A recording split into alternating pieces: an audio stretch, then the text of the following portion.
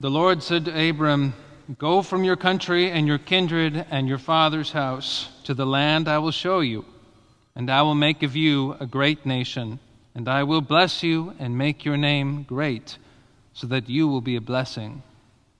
So Abram went, as the Lord told him. In the name of God, Father, Son, and Holy Spirit. Amen. When we as modern people get curious about a thing, we tend to ask, what is it made of? What forces brought it about? The scientific materialistic mindset has caused us to focus on the material and efficient causes of things. But people used to be more interested in asking, what does this mean? What is it for? What does it reveal about its maker and his intentions? For them, that is, the thing was a transparent pointer or point of access to a higher mind that lay beyond them. We as Christians believe that when God created the heavens and the earth, he spoke them into being through his word. The consequence of this fact is that things, at least for God, must have in them something of the nature of words. That is, in the same way that we use a word to signify a thing, like I use the word pulpit to signify this thing that I'm preaching off of, God can and does use things to signify and reveal deeper, unseen realities.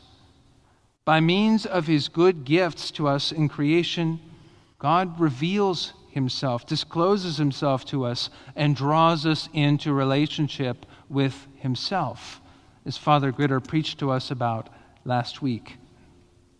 Nowhere, perhaps, is this principle more evident than in the sacraments of the Church. Most of us are probably familiar with St. Augustine's definition of a sacrament as an outward and visible sign of an inward and spiritual grace. These pledges of God's grace or gift to us are the God-given means by which we as individual persons ritually participate in and appropriate for ourselves the grace of the saving life of Jesus Christ. Over the next several weeks, Father Gritter and I will be preaching on a series of key stories from the book of Genesis and laying out how these stories both foreshadow and illuminate the meaning of some of the Church's most prominent sacraments, and how we ourselves can participate in them. Beginning here in Genesis 12 and the call of Abram, and how this story can shed light for us on the meaning of holy baptism. So we'll be looking at 3 points today of how Genesis 12 leads us into the mystery of our baptism. First of all, Abram's call to holiness. Second, the holiness of Christ. And third, how we can follow in Abraham's footsteps. So first of all is Abram's call to holiness. The call of Abram is an iconic story, isn't it? Perhaps the archetypal story of adventure and faithfulness in the Bible. But unfortunately, it's often read as a self-contained story divorced from its wider context. This story appears in Genesis 12 only just a single chapter after we see the people of Babylon come together and proclaim, "Come, let us build ourselves a city and a tower with its top in the heavens, and let us make a name for ourselves." Humanity was at that time seeking through technology, hubris, and totalitarian unity to supplant gods and become gods for themselves on their own terms. Some things never change.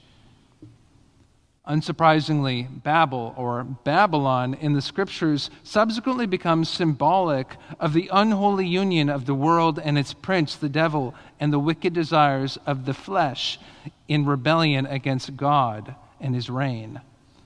For example, even the cities of Rome and Jerusalem in the Bible become symbolically Babylon later in the Scriptures at different points of their history. Then, just before our passage begins, at the end of Genesis 11, we hear that Abram and his family is from Ur of the Chaldeans, that is, Ur of the Babylonians. The narrative is setting us up here to see Abram as growing up right under the shadow of the Tower of Babel. God is calling him to leave behind once and for all not only the physical place of Babylon, but the whole Babylonian way of life, of being, and of thinking, so that God might make of him a new people through whom all the families of the earth shall be blessed. Now, amazingly, Abraham actually goes. He obeys God, despite the seeming absurdity of God's promise, despite Babylon being everything he's ever known for 75 years of his life, despite his father and many of his other family members remaining pagans in Haran. It's clear that God has made the right choice for his candidate for this honor. Then, 24 long years after Abram sets out from Haran in the land of Canaan, God would command him to physically seal that faithfulness through the covenant of circumcision. It was marking outwardly and physically what had already taken place in him inwardly and spiritually by grace. Thus, Abraham, who is faithful both before and after his circumcision, became, as St. Paul says, the father of all the faithful, both of circumcised Jews and uncircumcised Gentiles. But why circumcision of all things? Like all the sacraments of the Old and New Covenant, circumcision is not an arbitrary commandment. It's meant rather to be an effective sign, both revealing and putting into effect what it signifies. An effective sign. That's a good point to remember. Fair warning here, we're about to wade into some PG-13 territory, but it's theologically significant enough to risk it, in my humble opinion. So, my apologies. So there are 3 important points about the sacrament of circumcision. The first and most obvious thing is that it's about cutting off excess flesh. I'm sure you can see the natural metaphor here. The male's outward circumcision was meant to be an outward and visible sign of that inward and spiritual grace. That is, circumcision of the heart, a cutting off from worldly and fleshly desires and ambitions. But if that was all there was to it, why not just have Abraham pierce his earlobe, or like literally anything that might be a little less sensitive? Does God just want to inflict horrible pain on Abram so that he never forgets it? Although that seems likely enough, no, that's not it.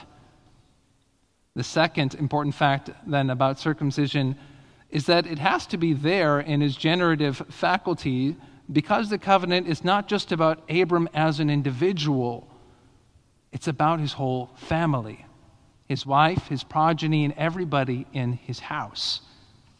If you need more explanation than that, I'm not the one to give you the birds and the bees talk. But for the record, I don't recommend a Google search either. Circumcision is not an individualistic matter. It's a family affair. It signifies and puts into effect your entry into the family of God. The idea is that the circumcised male cuts his whole family off from the world, from spiritual Babylon, setting it apart to God's service and so making it holy.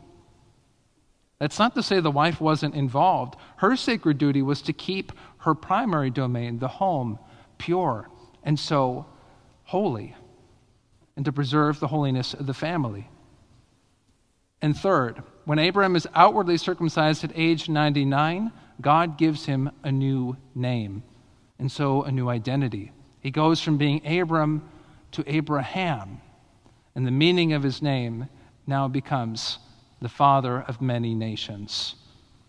He's not just set apart for God's service from the world, but he's made the progenitor, the father of a family of God, a new nation through whom God would bring about the salvation of the whole world, eventually through his righteous seed, Christ. Subsequently, Hebrew children would receive their name when they were circumcised on the 8th day after their birth. And we, as Christians, ask the godparents to name this child at their baptismal rite as they present the baby for baptism. They're receiving a new identity as they become part of this family of God. But here's our second point: the holiness of Christ. We as Christians believe that the sign of circumcision was always pointing us to Christ as the reality that this sacrament of circumcision foreshadowed. The biblical scholar Stephen DeYoung writes that when Jesus bore the curse of the tree for us at his crucifixion, when he was cut off from the people and driven out of the city of Jerusalem, something remarkable happened. It was not Jesus that was cut off from life, but the world and its prince and the evil desires of the flesh that were cut off from him, the author of life. He's the source of life. He cannot be cut off. They sawed off, rather, the very branch that they were sitting on. Although it appears to be Christ who is judged at his crucifixion, it's actually the world system, Babylon, ironically embodied in Jerusalem and its leaders, that is judged and dies.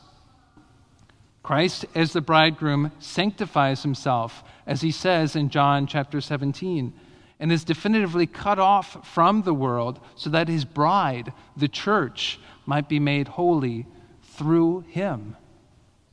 And this is where baptism comes in. Baptism now, rather than circumcision, is the sacramental means whereby we, as the church, the bride of Christ, share in the holiness of Christ, the bridegroom. It is how we are cut off from spiritual Babylon, how we enter into the family of God and so become co-heirs of the promises, and how we become a new creation in Christ. It was the 2nd century apologist Tertullian who first used the word sacramentum, that Latin for sacrament, in reference to Christian baptism. The sacramentum in those days was actually a sacred oath of fealty to the Roman emperor that a soldier would have to swear before going into military service. Swearing the sacramentum gave the Roman legionary a new identity, a new family, and a share in the glory of the empire. You can still see echoes of this ancient practice in our contemporary military practices. In the oath to the Constitution, for example, or in the Semper Fidelis motto of the Marines, and the way that brothers in arms are often bonded for life. This is in part why our baptismal covenant in the Book of Common Prayer looks the way it does. It's a declaration of spiritual war as we join the ranks of the church militant. In it, we renounce spiritual Babylon and its works, and we swear our oath of fealty to the High King of heaven, Christ. And it is a setting out in faith, like Abraham, for the true land of promise, the heavenly Jerusalem. Which brings us to our third point: following in Abraham's footsteps. Abram's story is meant to be the model or outline for our own story of faith. If we are listening, God calls each of us by name, just like he did Abram, to leave behind Babylon and its ways, to embrace the adventure of faith in the family of God, the church, and to seek the city which has foundations, whose builder and maker is God, the heavenly city which God has prepared for us. You may have noticed that the baptismal font just there in the narthex, as you were passing in through to the church this morning, a number of us here have a pious custom of dipping in our fingers and making the sign of the cross over ourselves as we enter the church to prepare ourselves for the liturgy. The font, standing right there on the border between the world and the church, is challenging us to remember God's personal call to us in our lives, to reaffirm our baptismal sacramentum, and to let go of everything that might still be hindering us from our heavenly homeland. As we pass by it, we can check in on ourselves to see if we are still walking in the footsteps of Abraham, asking ourselves, what do I need to leave behind me at the narthex today? Self-pity? Toxic friends? Bad habits? Worrying or obsessive thoughts? Resentment and unforgiveness? And what do I need to rededicate myself to? As St. Paul says in 2 Corinthians 6, what partnership is righteousness with lawlessness? Or what fellowship is light with darkness? What accord is Christ with Belial? What agreement is the temple of God with idols? For we are the temple of the living God. Therefore go out from their midst, be separate from them, says the Lord, and touch no unclean thing. Then I will welcome you, and I will be a father to you, and you shall be as sons and daughters to me, says the Lord Almighty. Many times in my life I've had to return to the font and say, this can have no place in my Christian life anymore. Solo video games, out of the picture. Way too much a waste of time. Certain websites, I renounce them entirely. Anything that keeps me from being ready and willing to pray at all times, it's got to go. Anything at all that threatens to be more important to me than my relationship with Christ, even if it feels closer to me than my own right hand or my eye, needs to be chopped off or plucked out and cast away from me. And of course, it's still a work in progress. It will be my whole life. I still find things each week that need to be left behind at the door, at the font. Following Christ and walking in the footsteps of Abraham will mean cutting ties with Babylon. But the freedom and joy on the other side is always worth it. In the name of God, Father, Son, and Holy Spirit.